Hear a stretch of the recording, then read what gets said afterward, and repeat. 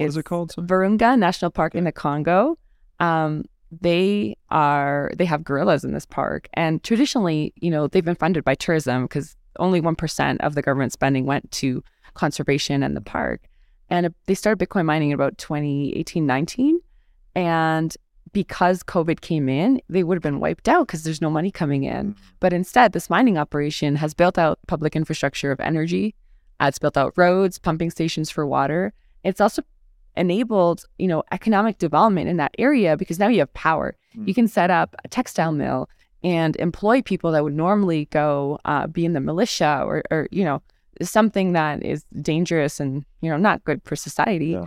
And so, they're providing this local economic development that, again, isn't government coming in or the UN coming in or IMF or the World Bank. This is an alternative. And I'm sure you've interviewed Alex Gladstein. Yeah. And he talks about, the IMF and the World Bank and the progressive policies that have financial repression of the poor. Exactly. And so this is this other option. It's so optimistic. Yeah. And that's why I'm excited because, I've worked in the government and it hasn't worked. Yes. And it's happening. And it's happening in places like Africa that really need it.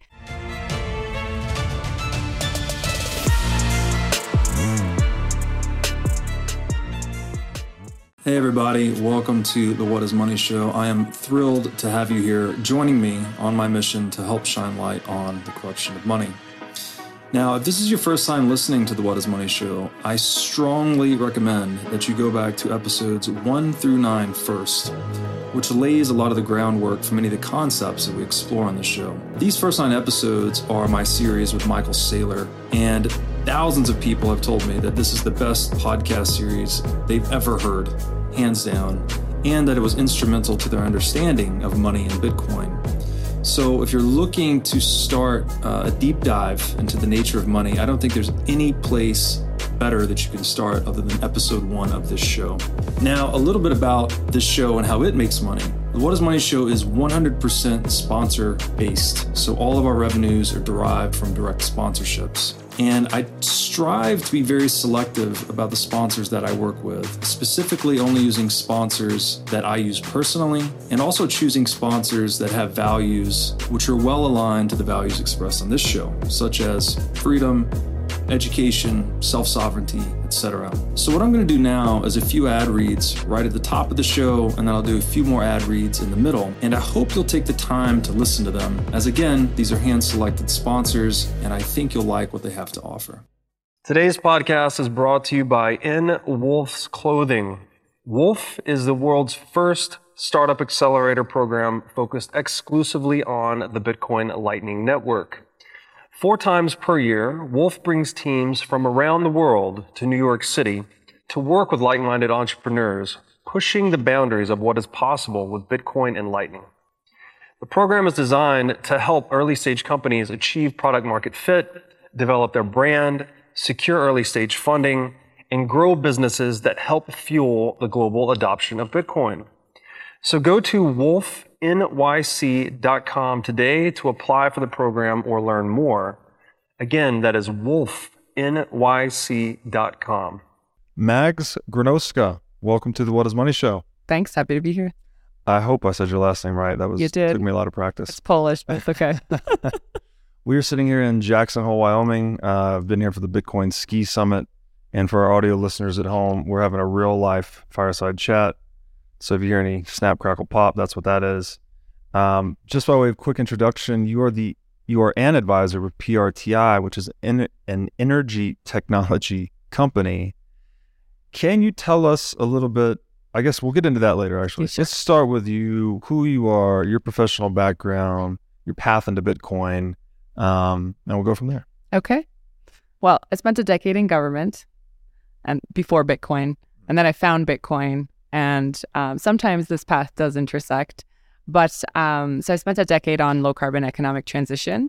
So it's really, how do we shift the economy? How do we move our grid into a place where it emits less carbon? And that's throughout all sectors of the economy. But I did work most with heavy industry, so steel, cement, the most energy intense industries in an economy. And it was really about how do we reduce their emissions, but also how do we keep them in Canada? Because I work for the Canadian government.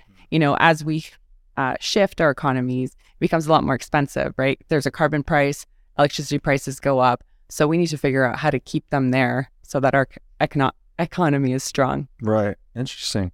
And so you said you worked in government. What was that like? What were you doing? We have pretty low opinion of government on the show, as I'm sure you know. So I just wanted to hear like what it's actually like in some of these. I think it's frustrating because it used to be a profession that was quite, thought well regarded. Yes. And as, politicians do all sorts of shenanigans, reputations go down. I will say that policy advisors typically tend to work pretty hard. Mm-hmm. And a lot of times too, because I worked around, environmental types of issues. And typically it does attract those folks that want to do well because they feel passionate about it. We're there for a reason. And so I don't have too many bad experiences from the policy folks. What I do think is disappointing is a lot of times as you move higher into government, you kind of, the veil lifts. And a lot of the times it really is about how do we get reelected again? Right. And it's not necessarily for the reason, of this makes the most policy sense. It's like this will buy us more votes down the road, especially if, they think they might lose the election. And this happens in the US, in Canada, and everywhere really, because it's those short-term goals, right? Those 4-term cycles and issues like climate change or energy, transition. It's long-term issue. It takes decades of planning. Right. Think about how long, creating a nuclear plant is, right? And so there's always been that disconnect. Yeah. And because of that, we have these externalities like pollution, whether that's waste or climate. Right.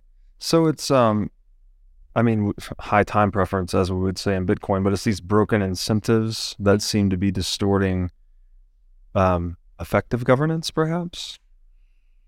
Yeah, it's probably, you're right, because the politicians' incentives are, I want to be back in power. Yes. Right. Yeah. What total speculative question, but Bitcoin standard, how would we fix that to make that look better? Just longer terms? Because then you get into the risk of like tyranny, right? So there's some happy median. Yeah. Maybe it's just, I think it's changing.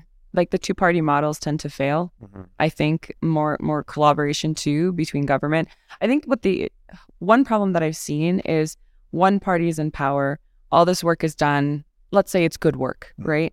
And then another party comes, and because the other party implemented it, they got everything, right? Mm. So all this government money was spent, ideas were formed, consultations were had, and then it's just scrapped, and it's very frustrating. But it's not just frustrating for those folks that work on policies. It's frustrating for businesses because they had certainty.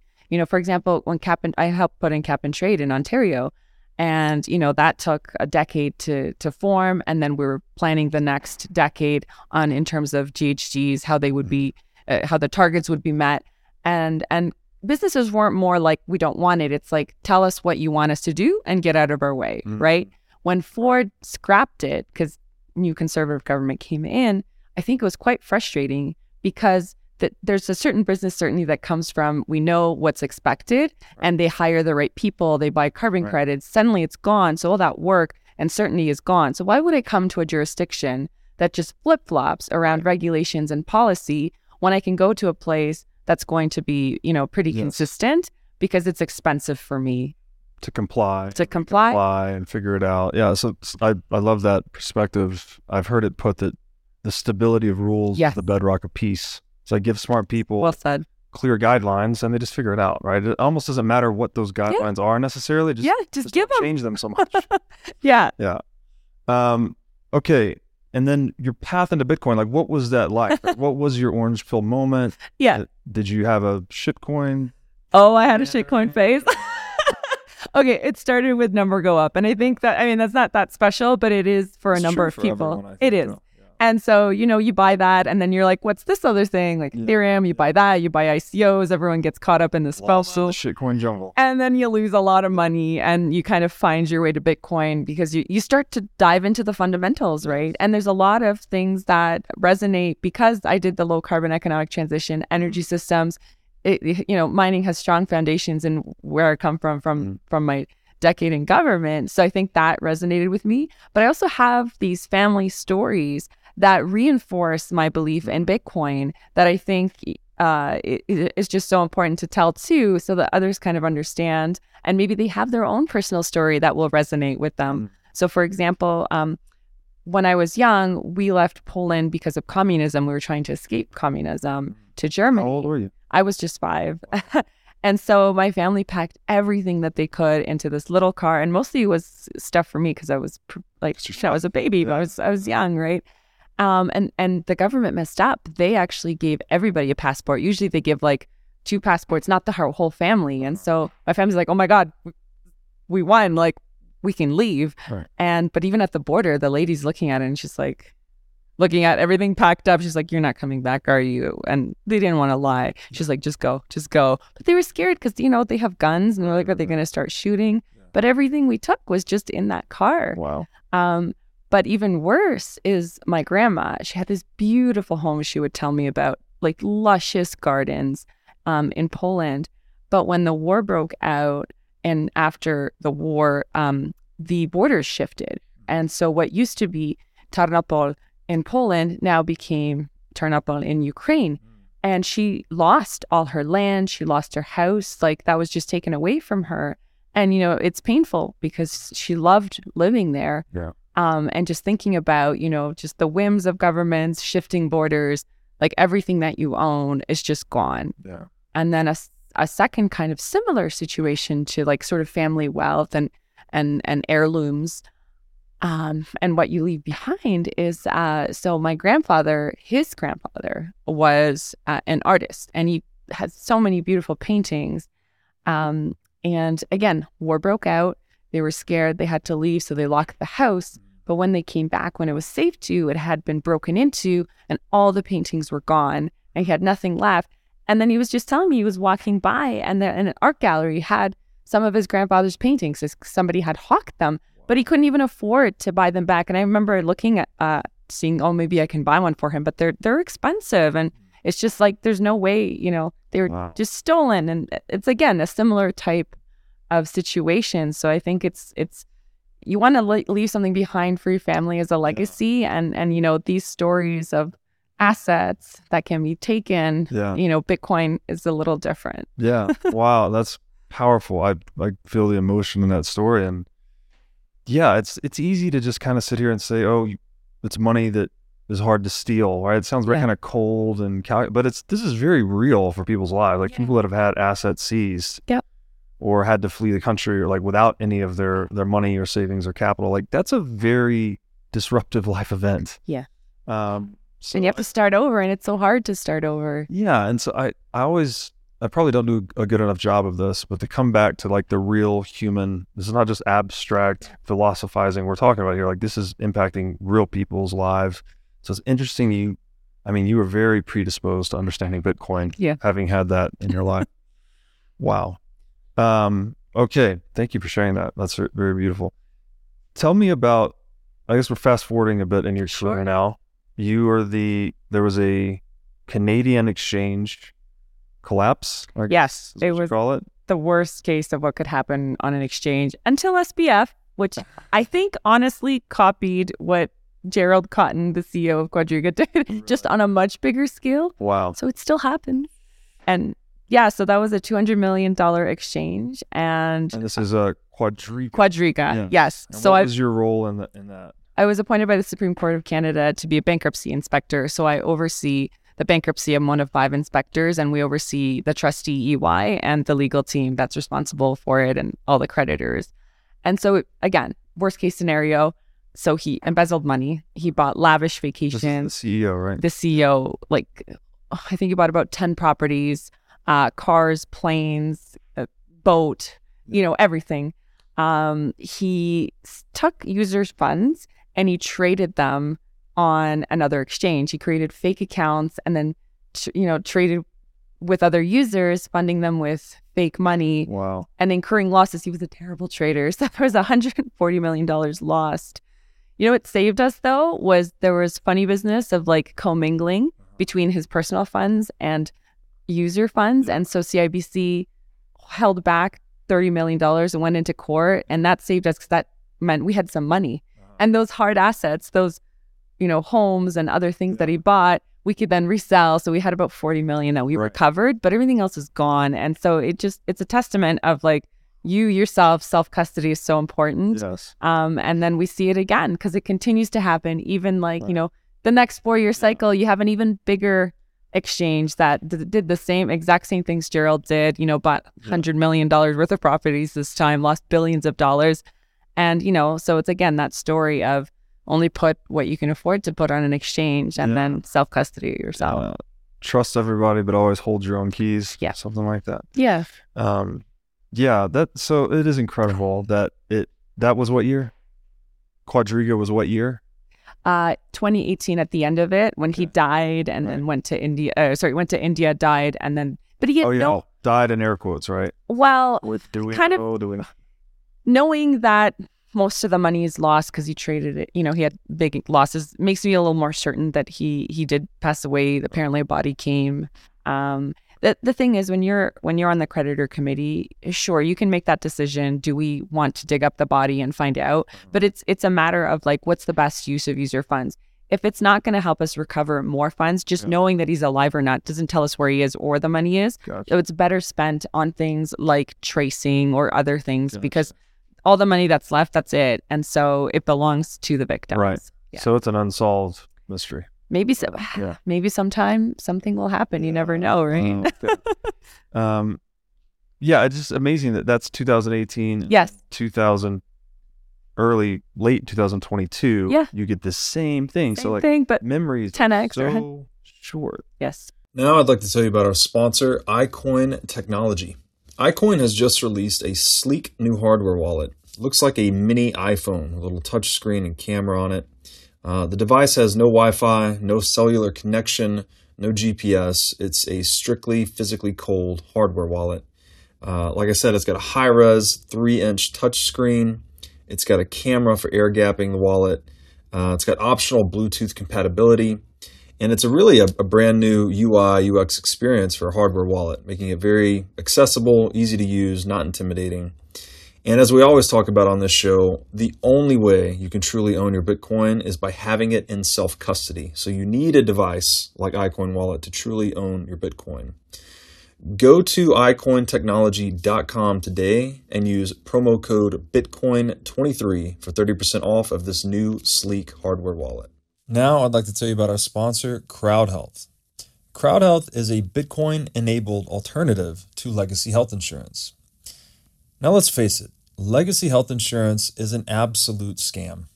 Nobody can explain this better than the legendary comedian Chris Rock. Insurance. You got to have some insurance. You got to. There's an insurance. They shouldn't even call it insurance. They should just call it in case shit. And I give a company some money in case shit happens. Now, if shit don't happen, shouldn't I get my money back? So with CrowdHealth, instead of just paying premiums that you'll never see again, you can hold part of this pool of savings in dollars and in Bitcoin through CrowdHealth. And when you have a health event, you can draw against this pool of communal savings. So go to joincrowdhealth.com/breedlove to learn more or sign up. Now I'd like to tell you about our sponsor, Wasabi Wallet. Wasabi lets you use Bitcoin privately while still maintaining full control over your money. Specifically, Wasabi Wallet is an open source, non-custodial wallet with privacy built in by default. By using Wasabi, you're effectively putting the private back in private property. Wasabi Wallet is an easy-to-use privacy wallet that can support any amount of Bitcoin transactions. So go to wasabiwallet.io today to download this state-of-the-art wallet software. What can we do? Like, what are we not doing, I guess, to get this to click for people? Or do they just have to learn through these painful events? I always say on the show, pain is information. I've had to learn everything the hard way, most everything the hard way. But it does seem there's a big advantage to be gained if we could not learn that way. Yeah, I do think trial by fire is a powerful motivator for learning. It happened to me because I lost money in Quadriga, but and especially like having it happen earlier rather than later before the stakes are really high. Secondly, I do think like we can still get better at user experience. making it easier to do things like self-custody. And we're starting to get there, right? Like, think of 4 years ago, it was a little more challenging. We're starting to integrate hardware wallets with mobile, which is, I think, somewhere where we need to go. Just make it easy, make it tappable or something like that, right? So I think we'll get there. But it's funny because like every, 4-year cycle, sure, the money is bigger, but there's more new users. So there's more learning. So you're going to get it. And then hopefully, bad actors happen, whether it's in TradFi or in Bitcoin. Yeah. So just, help your friends out. Yeah. I guess, I mean, education. That's a reason a lot of this regulatory stuff exists. I mean, at least ostensibly, and I'm sure it does serve a purpose. But in crypto, you just don't have it, right? It's total wild, wild west, and it's like picking up. I don't know if it's wild, wild west still. I hate saying that it's still the wild, wild west because, like, for example, Canada does have pretty clear regulations now, especially like they keep putting out guides. It's not perfect. And I know the U.S. is more challenging because it's regulation by enforcement, which isn't the best approach. But I think the expectations are known. Yeah. And also, like, the industry has come a long way in terms of these are the best practices, right? Because we've seen all these things happen. We know proof of reserves are great, and some places do proof of reserves. So there's a little bit of extra trust, right? Mm-hmm.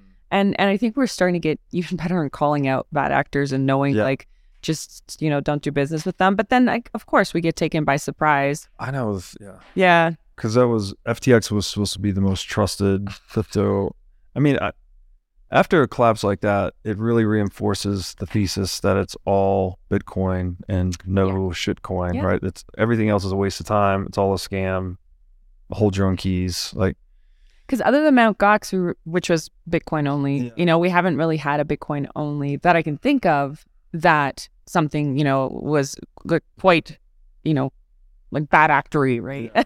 And but here's the thing: bankruptcies take years to work through the system. Like Mt. Gox, people still have not received their money, and that was 2014. Fingers crossed that Quadriga, we beat them to the punch in terms of distributing to users. But they're complex, and they're only getting more and more complex as more types of assets are there. Sure. As these exchanges start to do weird things like DeFi and lending, and there's different classes of customers. So it just gets crazy. I'm sure the forensic accounting on all of that must be an absolute nightmare. Yeah, for sure. Wow. So you think the law, on your point, that it's no longer the wild, wild west, do you think the law is effective enough to prevent the next FTX? Because when I said wild, wild west, I agree there is some regulatory clarity, sort of, depending on what we're talking about exactly. But the shenanigans continue, right? Yeah. The Sam didn't matter. He was compliant, right? Yeah. An FTX a compliant exchange, but still biggest Ponzi ever. So like, how do we get past that aspect of the wild, wild west? For sure. So I think there's two things there. One is you have to put in regulations that make sense, so that you can still, for example, continue to operate in that country because it's financially you're able to.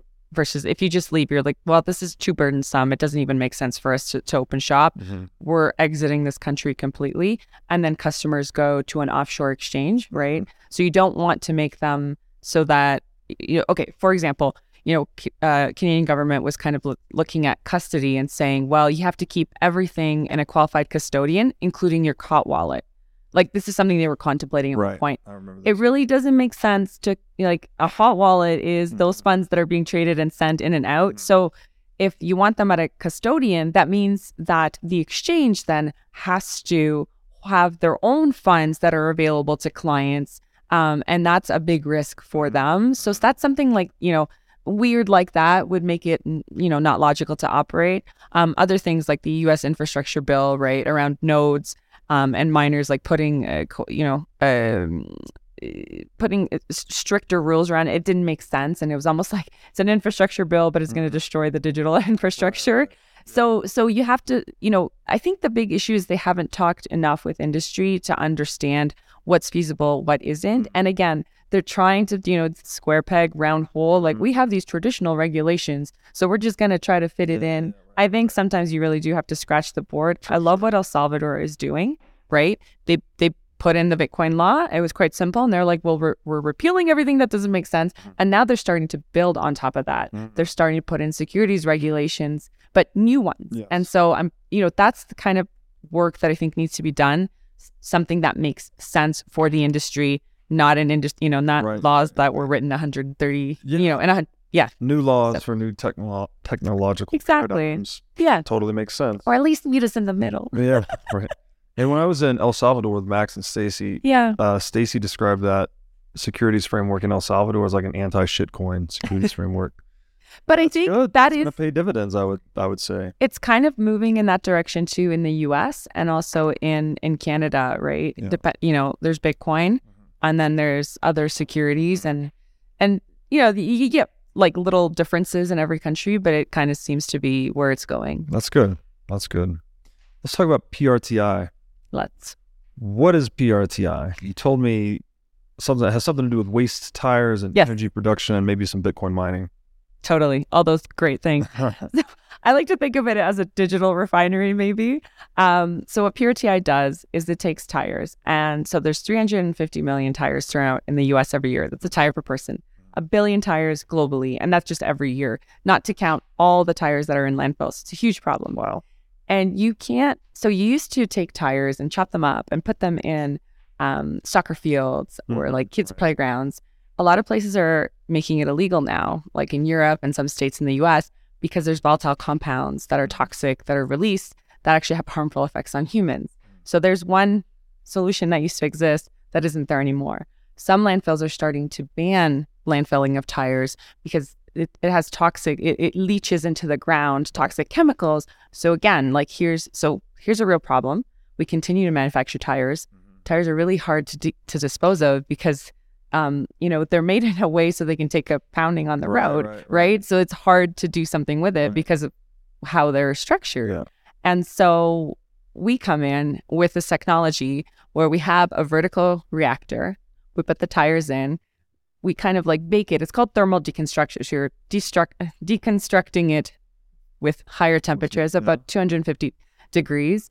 And in about 11 hours, you get several different products that are all useful. Yeah. So one is an oil that can be burned in diesel generators for power. One is a synthetic gas like natural gas. Okay. There's a black carbon type of product that currently we sell it to another company. It has BTU content like coal. Okay. And then the third is steel, because 25% of a tire is steel to give it that rigidity. Oh, that's right. Okay. So that steel can be sold for scrap. And so we have 4 products that we can sell, but at any point, all the energy products, we can use them to make energy and mine Bitcoin. So we can mine landfills and the best part is actually we get paid to take the tires in, right? Wow. We don't pay for power. Like we get paid to take raw materials. Exactly. Wow. And we can sell all the products. So that gives us optionality. Yeah. So if we're on an island nation, for example, Hawaii, Puerto Rico, where it's expensive to dispose of things because there's limited land, right? What do you do with it? Or B, power is expensive because you don't have the natural resources that perhaps Canada's. We have tons of oil, or Saudi, the Saudis. And so you're looking, you have 2 kind of problems that you can tackle with our technology. Right.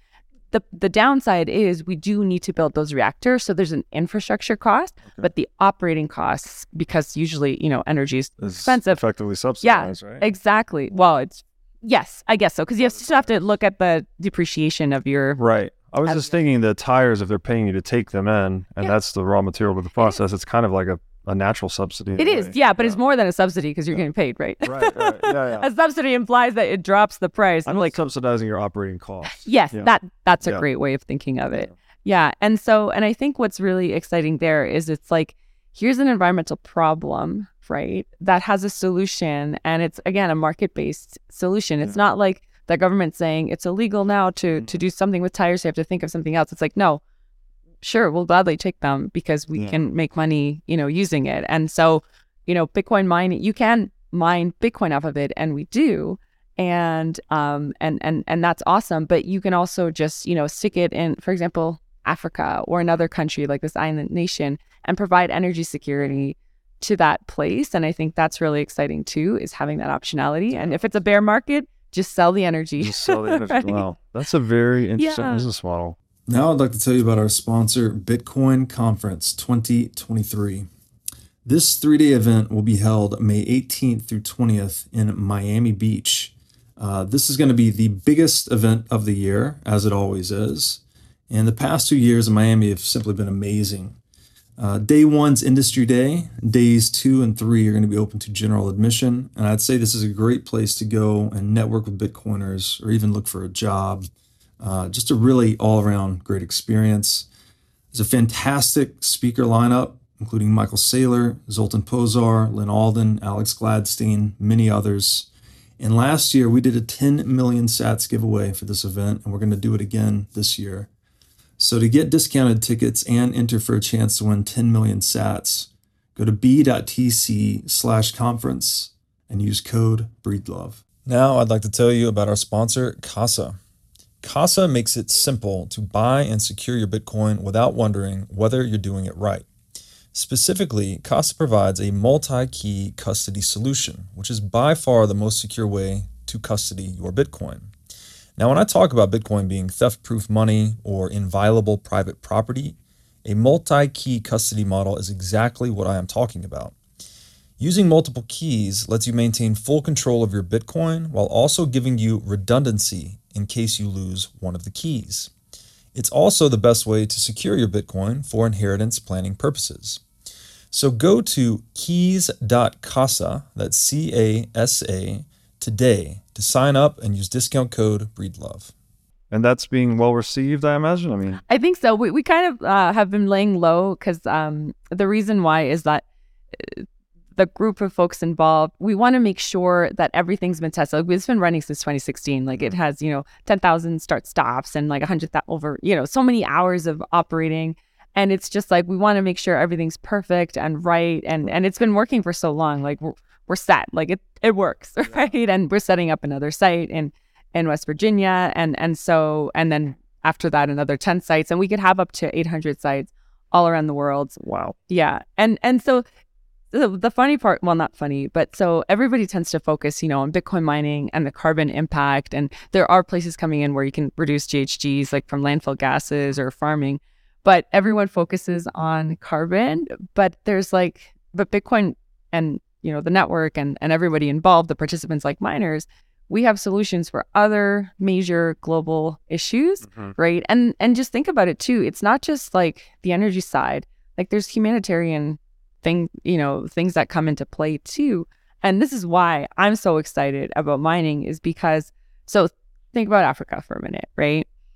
Like, we're so lucky because we have lights, right? We can charge our phones, we have power, we have water when we turn on a tap. But in so many places there, like, they don't. They have to carry water. Everything shuts down when it gets dark. And we have miners coming into Africa, and they're subsidizing public infrastructure. They're building small, run-of-the-river hydro, local, like a small local energy grid, pumping stations for water, right? You can charge your phones, roads. And that's the reason why, is because a Bitcoin miner has come in a place where traditionally, you need a commercial or an institutional or industrial player that can support the build out of that infrastructure. And by having a customer that's going to be buying 24/7, 365, you then can go, for example, get money in the bank, and they're like, yes, of course, we know this can be profitable. And the exciting thing is this isn't just relevant to Africa, right? It's relevant to Texas, where the same thing is happening. Miners are co-locating with renewable energy producers. And because of that, the project is more likely to get built, get over that hurdle rate. And this can happen in places like Canada, where we still ship diesel in to disconnected, grid disconnected places. Right. So this works, doesn't matter where, like all around the world. And it's not the government, it's not the taxpayer that's funding this. It's not the ratepayer, which are the users of the electricity system. No. It's like this other third pocket, which is like Bitcoin mining, and the Coinbase reward that is given is incentivizing, this system. So that's why I love mining. It's like this elegant system of economics that provide these incentives that aren't like, the negative incentive, like the stick of government saying this has to happen, or taking from the public sector public dollars and figuring out what's the best way to allocate. Yeah. Well, the best way to allocate is a market-based incentive. That's right. Always. So I think that's why it's exciting, because like I said, I worked for government for a decade on low carbon economic transition, and we're still not getting where we thought we would be a decade ago because government is reluctant to put in, like the targets to ratchet them up to where we need to go.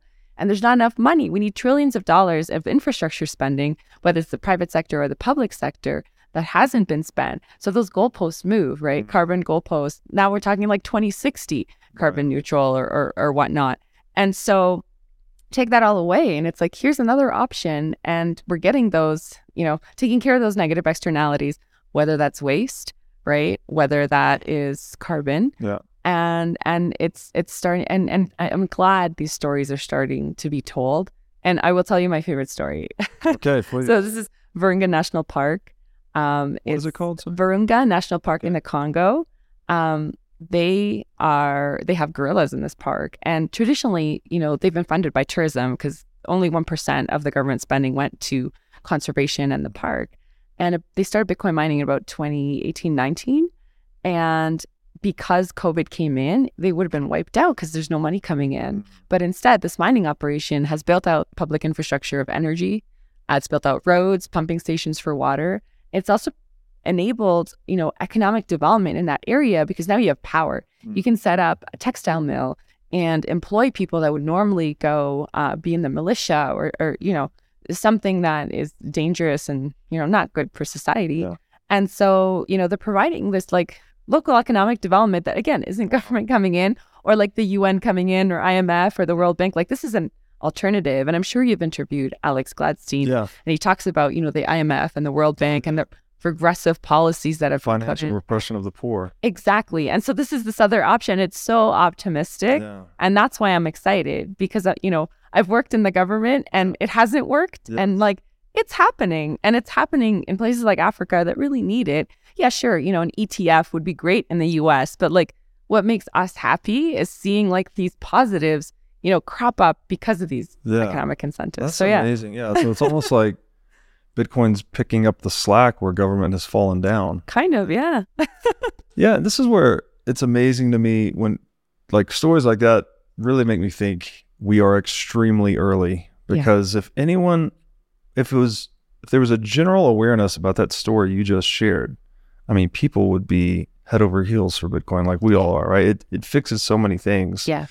So toward that end, that beautiful story, like how can we accelerate the replication of that in other places? Yeah.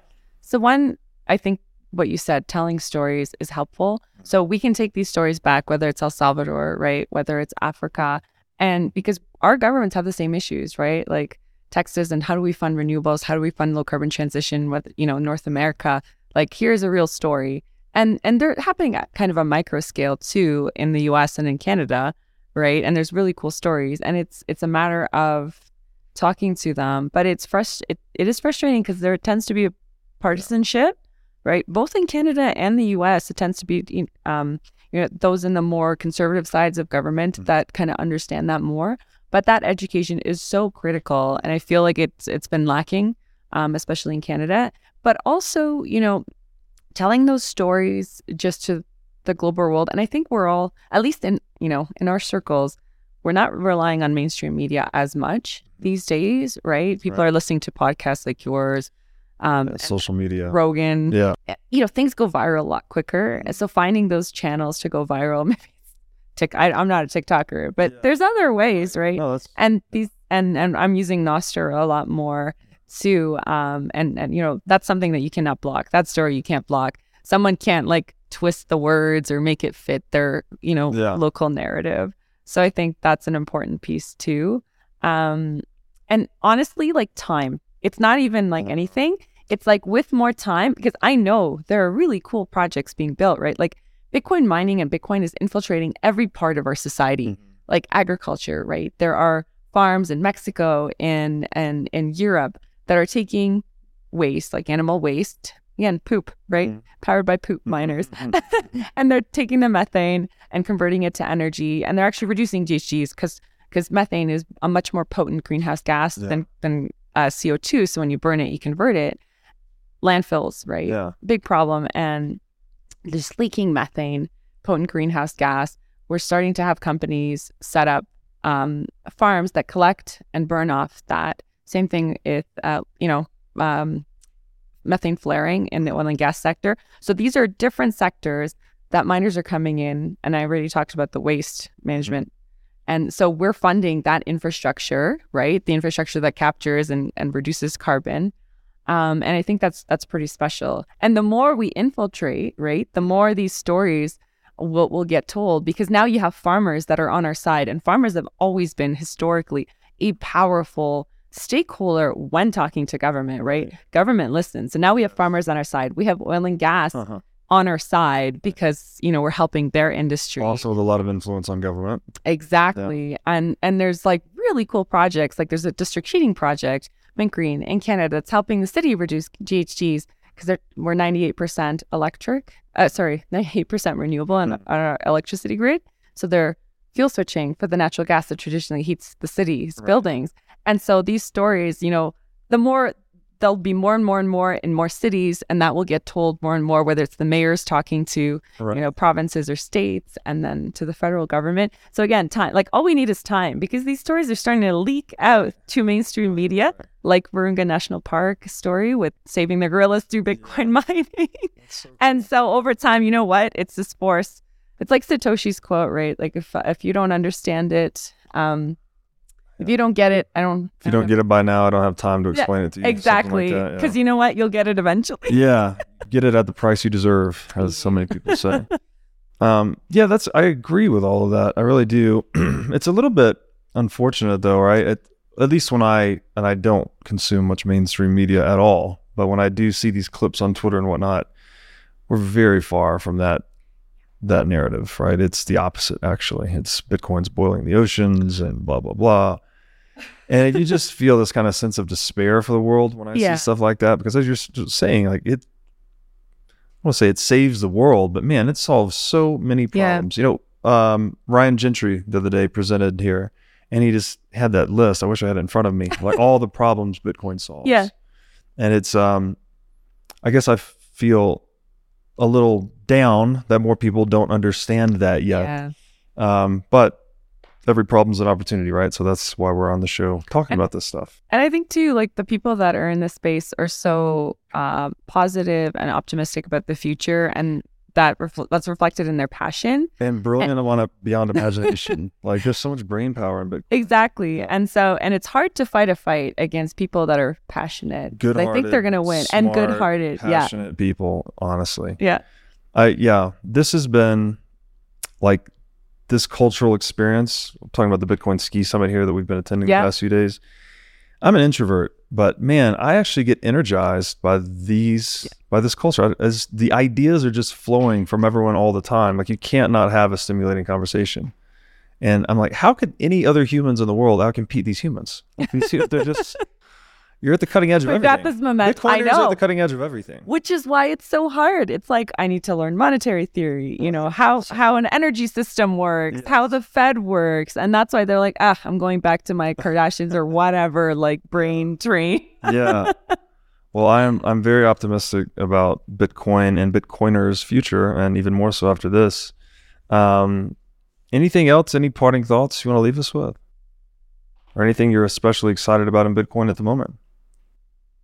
I mean, I think it really is just, it's the intersection of so many pieces that we're building this momentum, and we're steamrolling. And it's like that Japanese game where you like start to pick up small objects, then you pick up, a house. It's like this little ball that collects things, that snowball, and that snowball is picking up industry by industry, sector by sector, and I think it's like, what's next, right? It's only going to get bigger. It's going to pick up something bigger. So I think you just articulated a great video meme, some little Bitcoin just picking up So I'm excited because it intersects these many things. There are potential.